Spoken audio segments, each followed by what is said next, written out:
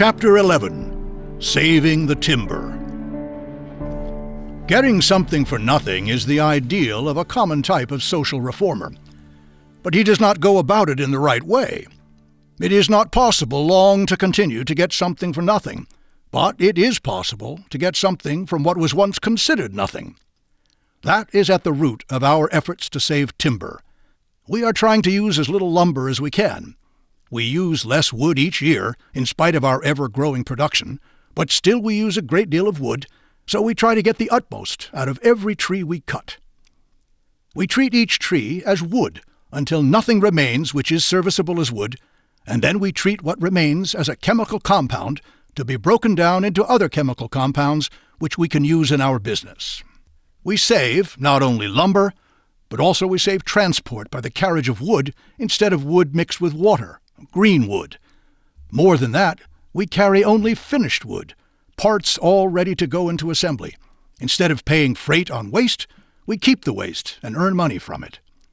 Our work began 6 years ago in a small way, which is always the way we start. Already we are saving nearly 100 million feet of wood a year by the salvage of old lumber. We buy only 0.4% of the lumber used in our crates and packing. And in our forests and sawmills, we have discovered that instead of wasting at least half of the tree, which is usual, we need waste not a bit of the tree. Also, we have discovered that lumbering need not be rough, ill-paid work. We have our minimum wage scale, and instead of lumberjacks, we have sober, self-respecting citizens working for us. The tradition of lumbering is of waste. That is why wages are so low and the prices of lumber so high. The standing timber is cut ruthlessly, and the brush is left to lie and invite forest fires. When the log finally gets to the sawmill, it is cut into commercial sizes of lumber regardless of the waste. There are two wastes here, the waste of the log and the waste of the finished lumber, for our commercial sizes are based not on use but on custom. The whole lumbering industry lacks coordination. Why should one have to buy a 10-foot plank if only 5 feet are to be used? Why should not crating be done with the smallest instead of the largest amount of lumber? And above all, why cannot large users of lumber, whose needs are not large enough to justify going into the lumber business themselves, at least arrange with mills for special sizes instead of taking the commercial sizes? Why should a crate or a packing box, once used, be considered only as so much waste to be smashed and burned? Saving timber is as much a matter for the shop as for the forest. We are now using much less lumber in our cars than we did before. We have shifted to steel whenever and wherever possible just to save wood. The supply of steel is inexhaustible, while at the present rate of consumption, the country's wood will hardly last beyond 50 years. Our own supply will easily last us 100 years in the manner we are using it. Not so many years ago, we looked at wood simply as wood. But, abhorring waste, we soon began digging in to find out what we were doing with wood. We had made arrangements for burning the sawdust and scraps from our woodworking department as fuel, and on the surface it seemed as though we were getting the utmost out of what was considered waste, and that, as usual, brought us to asking the question, why should there be so much waste to dispose of? Answering that question has taken us into the salvage of all the wood that comes into our plants in crates and boxes. It has taken us into the buying of large tracts of forest land, into logging, into sawmills, into wood distillation, and finally into removing all our woodworking departments from Detroit to the forests in order to save transportation. First, take the salvage of wood at the plant. Only 6 years ago, we used around 600 different box sizes and crates for shipping. We studied the shipments and the boxes, and today, instead of using 600 sizes, we have 14 sizes, for each of which a standard method of packing has been devised. We are cutting farther into wood by using, wherever possible, burlap bags and cardboard boxes, the latter made from waste and in our own paper mill. We now need, under this simplified plan, and because of the burlap and cardboard, only about 1/3 as much wood as when our daily production was 1/2 of what it is today. We have a positive rule in every factory and branch that each crate and box must be opened carefully, without breaking the wood. Crowbars are not permitted, and at any point where the incoming freight is heavy, we have a kind of hoist which clutches and pulls the top off a box without damaging the wood. All scrap wood eventually gets back to the wood salvage department at Highland Park. Even old boxcars from the railroad, rotted logs, and piling must go to this department, which has developed a rather interesting salvage technique. The lumber arrives in all shapes and sizes, and mostly studded with nails and spikes. It is sorted into heavy lumber and light lumber.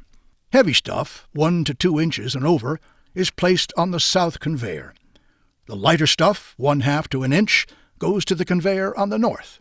Just inside the swinging doors of the south conveyor entrance stands an ordinary punch press, mounted, however, with tool steel cutters, which meet at an angle of 45 degrees. Heavy planks and boards which contain crooked nails are removed from the conveyor at this point and turned over to the operator. To hammer those nails straight would take time. Unless they are made straight, they will not come out. Unless they are pulled out, a sizable portion of the lumber is fit only for the furnace. The operator feeds the boards to the press, which bites the nails off sharply close to the board. A claw hammer or gooseneck bar does the rest, and the entire board, barring serious flaws, is saved for sawing, resawing, and planing to box size. A smaller press does the same for the lighter boards that enter on the north conveyor. Much of the lighter stuff needs no further treatment and is simply sent on to where the boxes are being constructed, for the close-clipped nails will not in the least interfere with its use. Where it is desirable to have the nails completely removed, we have a simple device. This is a hook-shaped band of tool steel, 5 inches wide and 1/4 inch thick, bolted through the shank to the surface of a table, with the hook end curling upward. Where the barb should be, if it were really a hook, are projecting teeth, about 1 inch in length, chamfered on the underside. A few blows with a hammer loosen the nails. The board is drawn across the teeth, the nail heads catching in the narrow tooth intervals. A little pry, and the nails fall 6 or 8 at once from between the teeth. After being thoroughly cleaned, the lumber moves on to the sawyer's table to be cut into standard thicknesses, widths, and lengths. As the sawing progresses, flawed boards are separated from the sound. In a given lot of lumber, not a few long planks are usually found. Their surfaces are often in bad condition, and always they are too thick for box factory use. Such planks are cut twice across their thickness on the bandsaw, and the resulting boards of standard thickness are put through a planer, which turns them out with new surfaces. The lumber moves forward always by conveyors, and eventually comes through ready cut for size to the box factory. Other conveyors take the lumber which may be used for cleats, blocks, and mats to their proper departments. What is left is carried on a conveyor to a chute, which leads to a sawdust machine below. The sawdust which results is drawn by suction into 2 accumulators on the roof. From here a blower forces it through a large pipe that carries it to the furnace room. The box factory also supplies, over and above its quota of containers, any amount of specially shaped blocks and cleats for shipping and packing automobile parts, such as radiators and generators, tiny wooden forms used in the coil unit assembly, and joined wooden mats for the whole organization. In addition, it manufactures new shipping lumber whenever this becomes necessary. The short pieces of heavy lumber are used in many ways. For instance, a standard carload of 100 motors requires 750 feet of heavy lumber for packing and bracing. A number of these planks have to be exactly 8 feet 6 inches long. We have devised metal splice plates to make up these big timbers out of shorter pieces. And not the least interesting feature of this whole department is that many of the men are substandard and would be unable to do hard, exacting work. They are salvaged in the process of salvaging.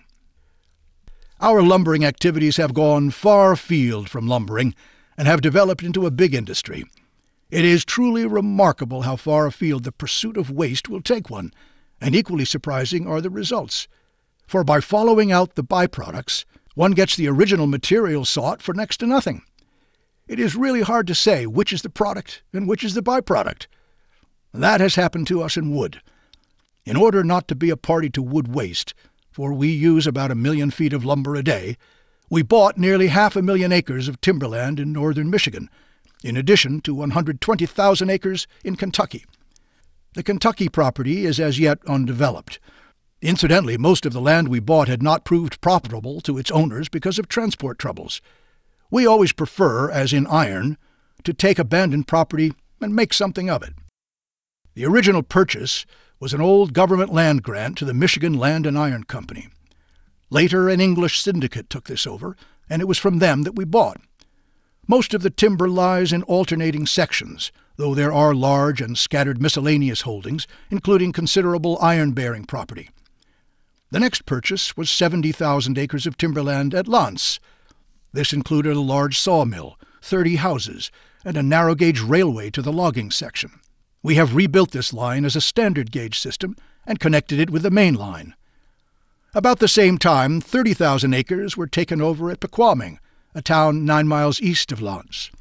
This also included a modern mill with excellent docks, 2 tugboats, 20 miles of standard gauge railroad, and the entire town of Paquaming. Both of these towns are on the shore of Keweenaw Bay, Lake Superior, and have the advantage of shipping by water. Our work centers about Iron Mountain, which was a typical northern lumber and mining town that had all but passed away after the country had been cleared of timber. An iron mine and a sawmill were the only industries before we put up our plants, and there were many vacant stores and dwellings. The whole country was done. Now we have 5,000 men up there, and it is a new country again.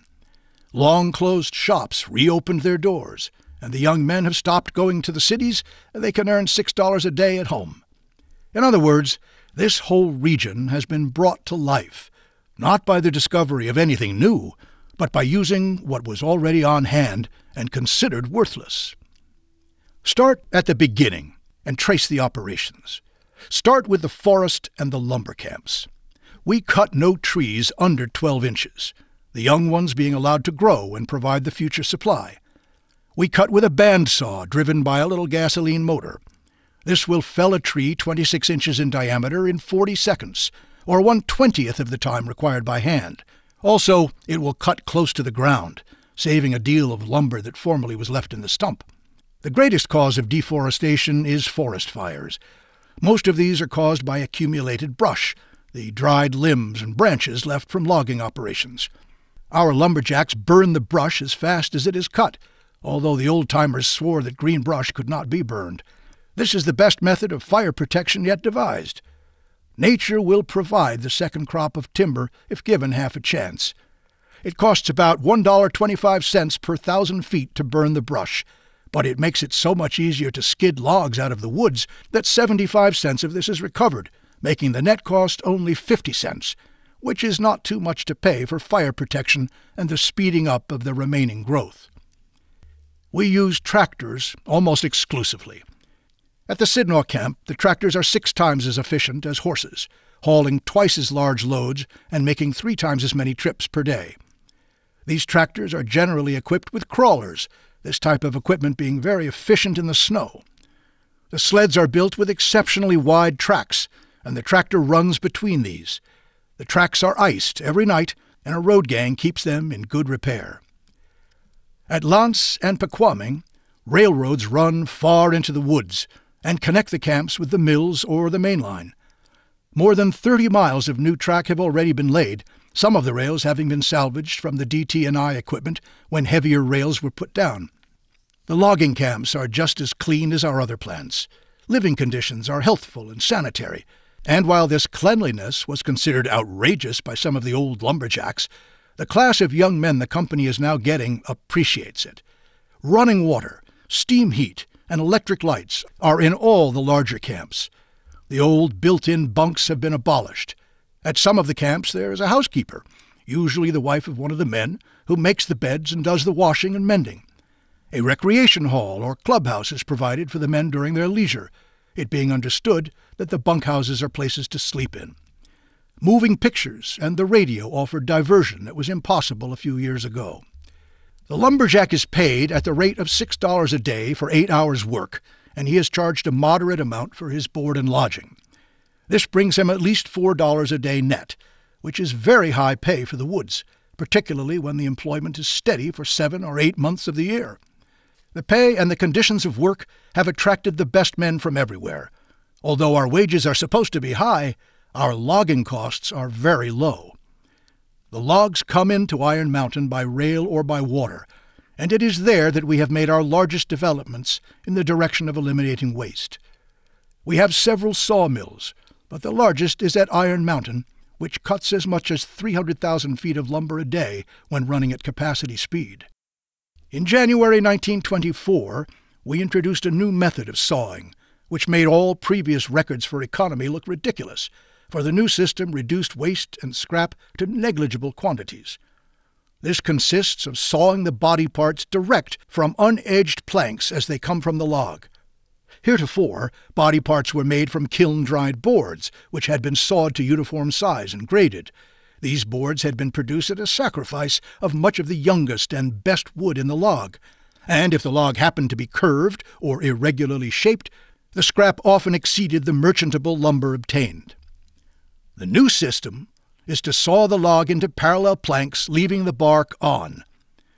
These planks are cut without regard to the shape of the log. In fact, the shape of the log or the plank is of no consequence. The plank is then taken to the layout table, where patterns of various shapes are marked out until the plank is completely covered right up to the bark. Any irregularities, such as the swell of the butt, are taken advantage of. Instead of trimming the board to avoid a knot or check, the layout man simply goes around it. This method permits the utilization of nearly all the wood, and very little scrap remains.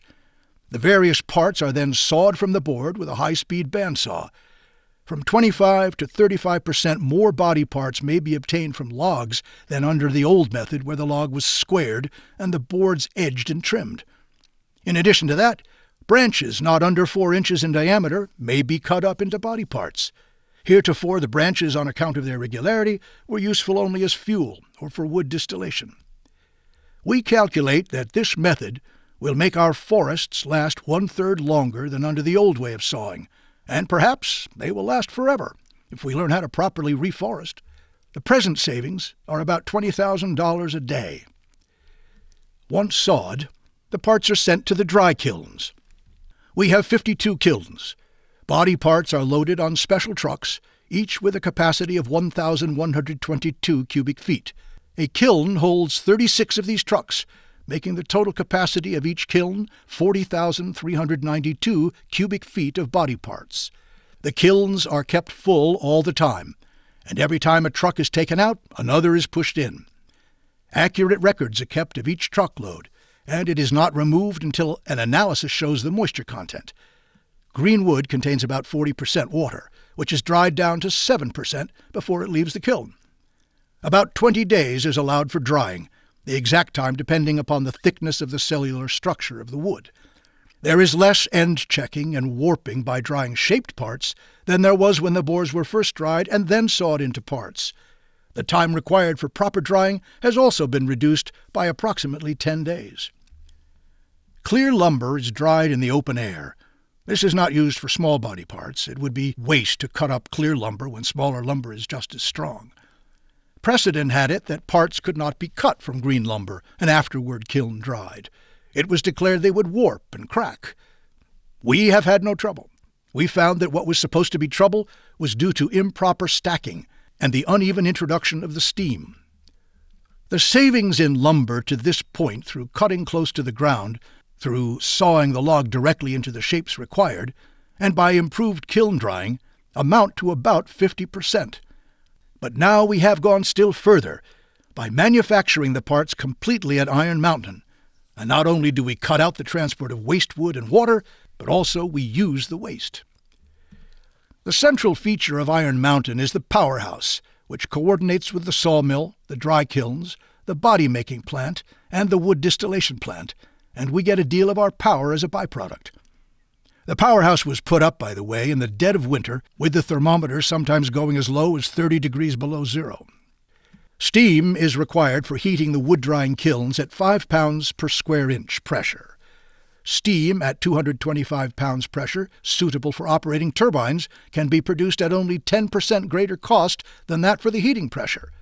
Thus, by developing steam in the powerhouse boilers at 225 pounds per square inch, passing it through turbines, and bleeding low-pressure heating steam from the turbines after a part of its available energy has been obtained, the steam is practically serving a double duty, supplying both power and heat.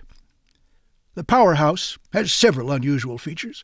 The furnaces are designed to burn almost anything. Refuse, sawdust, oil, tar, or powdered coal may be used as fuel. Smoke from the power plant is delivered through a horizontal duct to the carbonization and distillation buildings of the wood distillation plant, where the heat is used in drying wood previous to distillation, and also in some of the chemical processes. Thus, much of the heat ordinarily wasted is recovered. The horizontal smokestack is 10 feet in diameter in its main section, branching into 9-foot and 5-foot diameter ducts, which lead respectively to the carbonization building and the distillation building. The pipe is 35 feet above ground and is supported on steel towers. It is built of heavy steel plates and lined with magnesia and asbestos fire brick as heat insulators. In addition to the power obtained from steam, we have introduced into the group of plants an additional 9,000 horsepower by damming the Menominee River 2 miles away. 3 vertical water turbines are connected with the electric generators. This is one of the finest of our smaller powerhouses, being marble-lined. All the fittings are nickeled. The body plant is not unusual. Little that we have is unusual. Our results come from coordination. But we save every scrap of wood and particle of sawdust. The plant is as clean as an office. But all our plants are that way. The end of our lumbering comes in the wood distillation plant. We chose the Stafford process instead of the old-fashioned oven process. The latter requires good-sized pieces of wood, while the Stafford process can use anything with a cellulose structure. Sawdust, shavings, chips, bark, corn cobs, nutshells, or straw may be converted into charcoal and its byproducts. The first step in the distillation of wood is the transfer of chemical wood from the hot pond, which washes off all dirt and grit, to the chemical sawmill. The mill salvages all merchantable lumber, and only the refuse, combined with blocks sawed from branches and other unworkable timber, is sent to the drying department. The small branches and limbs have few commercial uses except as fuel, and the chemical plant therefore converts into valuable products great quantities of wood hitherto considered worthless, for transportation charges make its use as fuel too expensive. The wood dryers are cylindrical shells, 100 feet long and 10 feet in diameter. They have an internal flue through which hot gas from the powerhouse stacks is forced, the gas passing down the flue, radiating its heat through the walls, and then passing back through the surrounding jacket, which is filled with wood. This is known as the countercurrent method of wood drying, and it thoroughly removes the water. The dryers are set on a slight incline and rotate constantly. The dry wood leaves the shells, heated to a temperature of 300 degrees Fahrenheit, and is carried by a system of asbestos-covered conveyors to the retorts, where it enters through a gas-tight barrel valve. The retort is a shell 50 feet high and 10 feet in diameter, lined with fire brick. When the retort is started for the first time, a fire is built in it, and the brick lining heated to 1,000 degrees Fahrenheit. The retort is then closed, and the barrel valve turns the dry wood in. The heat retained by the fire brick lining is sufficient to start the reaction, which produces pyroligneous acid and charcoal. This reaction generates sufficient heat to make the process continuous. Meanwhile, the mass of wood moves slowly toward the bottom of the retort, the volatile substances being driven off. What gets to the bottom is pure charcoal, which is removed through another barrel valve. The vapor is condensed, but the gas is not.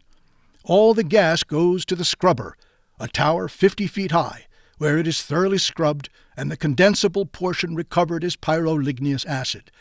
The remainder goes to the power plant to be burned as fuel.